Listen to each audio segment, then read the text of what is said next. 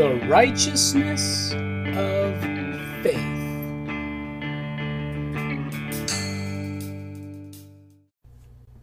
Thank you for your word today. Thank you for teaching us how to live, how to love, and how to enjoy life, and how to execute righteousness in the earth on your behalf and for our benefit and the benefit of your kingdom and the benefit of others. Lord, we receive the light to walk in it today, and as we do, the blood of Jesus will keep us free from all the pollution of the world and all the lies and deception of the enemy. So we thank you, Father, that you've given us your word to keep us and to guard us and protect us. We thank you for it in Jesus' name. So be it done unto us. Now, go with me to the book of James chapter 4. Starting at verse 6, He, the Father, gives more grace. Wherefore he says, God resists the proud, but gives grace unto the humble. Submit yourselves therefore to God. Resist the devil, and he will flee from you. Draw nigh to God, and he will draw nigh to you. Cleanse your hands, you sinners. Who are the sinners? They're the ones that are proud. Purify your hearts, you double-minded. How do you do that? Submit yourself to him. Verse 10, humble yourself in the sight of the Lord, and he shall lift you up. Look at that. He gives more grace, but it takes humility to receive it. Submit or subject yourself to God. Who's God? God is the Father. God's the Creator. John chapter 1 says, God is the Word, and the Word is God. Resist the devil. Well, yeah, the person, but also the works of the devil. And he will flee from you. It will flee from you. Many times, Jesus spoke a faith command, and things like the fever departed, the leprosy departed. Things, listen. Not just beings, but things. Anything that is a thing can be controlled with the Word of God. The Word of God has the highest authority. So draw near to God, and He'll draw near to you. Have a clear, single mind. Think about that. Single-minded. Why does that matter? Back in chapter 1 in James, he says, if any of you lack wisdom, let him ask of God that gives to all liberally and doesn't find fault. He upbraids not, and it shall be given him. It shall be given. If you ask, it's given. It's given.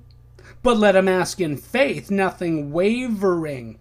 For he that wavers is like the wave of the sea, driven with the wind and tossed. For let not that man think that he shall receive anything of the Lord.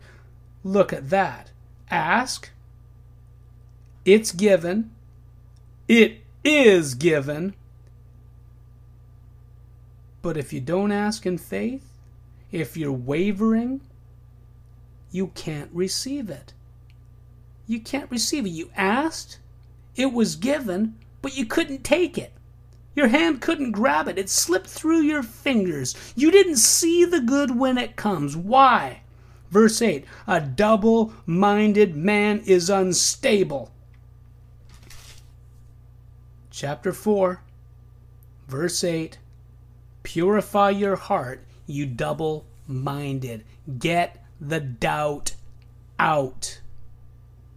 Submit yourself to God. Submit yourself to His Word. Resist the devil. Resist the doubt. Resist the devil. What's the devil? The devil is the divider. He's the one that comes to cause division. Division.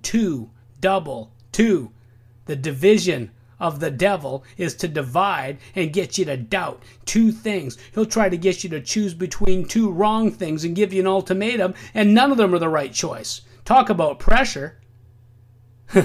What do? You get down on your face, you submit yourself to God, resist the devil, and the devil will flee from you. Why? Because when you humble yourself under the mighty hand of God, the grace flows. Remember what Paul said? I besought the Lord 3 times for this thing, this messenger of Satan, to leave me, to get away from me. And he said, my grace is sufficient for you. That's 2 Corinthians chapter 12, verses 7 through 10, I believe. Now think about that. Did he say my grace is sufficient for you, Paul? Just put up with it. It'll be okay. Time will heal. Pretty soon it will be over. Poor Paul. No, he didn't say that. He said, God gives more grace to the humble, so submit yourself therefore to God, to his word. Humble yourself to him, the grace will flow. Resist the devil, and the devil will flee. So get the grace going. How? Humble yourself to him and submit yourself to his word. What did he say?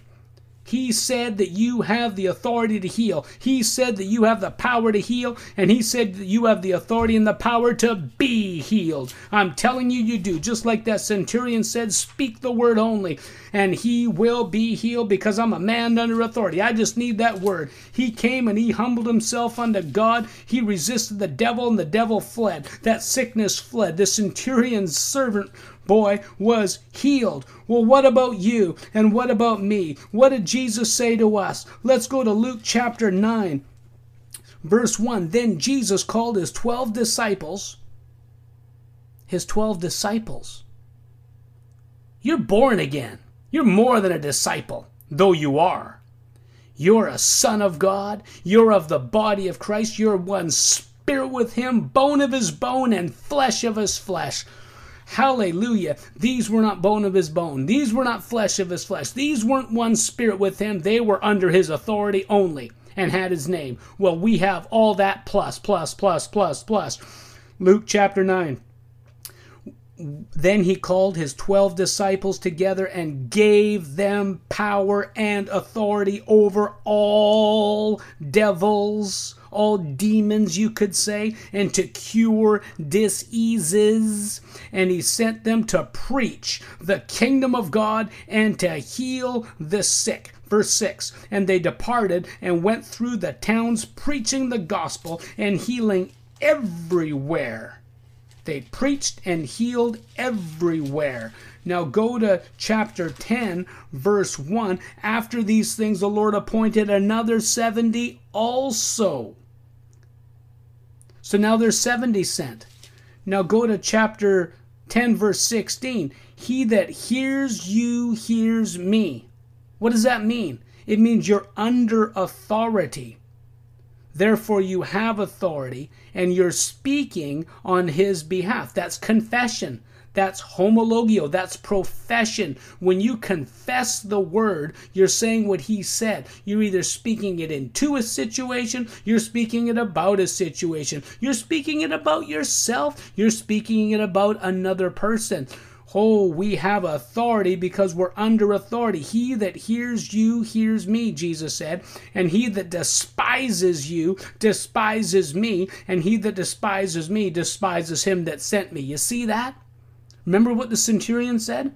I'm a man under authority, having those under me. So Jesus, if you speak the word only, why? He recognized Jesus was under authority. He humbled himself under Jesus' authority and said, give me the faith command.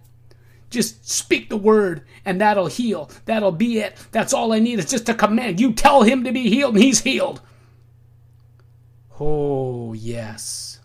Verse 17, and the 70 returned again with joy, saying, Lord, even the devils are subject unto us through thy name, representing you, Jesus, under your authority. Therefore we have authority.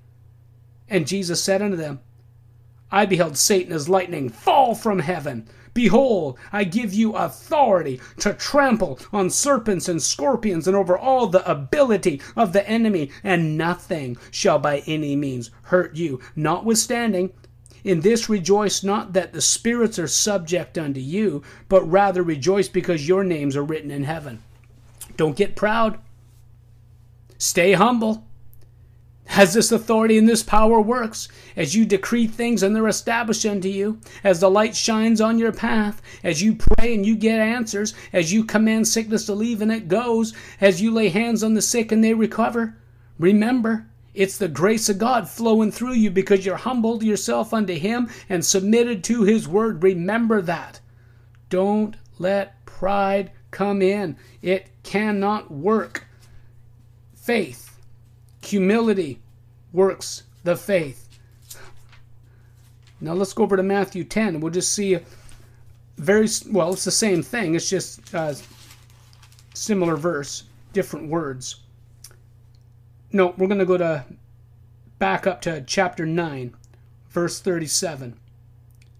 Jesus said unto his disciples, the harvest truly is plenteous, but the laborers are few. Pray therefore the Lord of the harvest that He will send forth laborers into His harvest. Well, who are the laborers? Those that are subject to the Lord of the harvest, those that humble themselves to Him, those that have authority because they're under authority, those that are single-minded and do what He said. Verse 1, chapter 10, and when He had called unto Him His 12 disciples, He gave them power against unclean spirits to cast them out and to heal all manner of sickness and all manner of disease. Wow. Verse 7, and as you go, preach, saying the kingdom of heaven is at hand, heal the sick, cleanse the lepers, raise the dead, cast out devils. Freely you have received, now freely give. I'm telling you, grace is a free gift. Humility is a gift. Repentance is a gift. Subjecting yourself to His word and believing the word, giving it first place, giving it final authority, making it the center of your life, fixing your mind on Him, having a single heart, a single mind, a single purpose, not speaking out of both sides of your mouth, so to speak. Good, bad, right, wrong. It's working, it's not. Don't speak the word and then talk about the problem and think, why, God, haven't you answered my prayer yet? No, He told you to purify your heart. Ask in faith and you will receive. And Jesus said, ask and receive so that your joy may be full. Joy may be full. Joy may be full. He said, don't rejoice in this, but rejoice that your name is written in heaven. Rejoice that you are a son of God, a son of righteousness, an ambassador of Christ, and a brother of the Lord Jesus Christ, the Messiah, the King of kings and the Lord of lords. Amen. Remember, the righteous by faith shall live.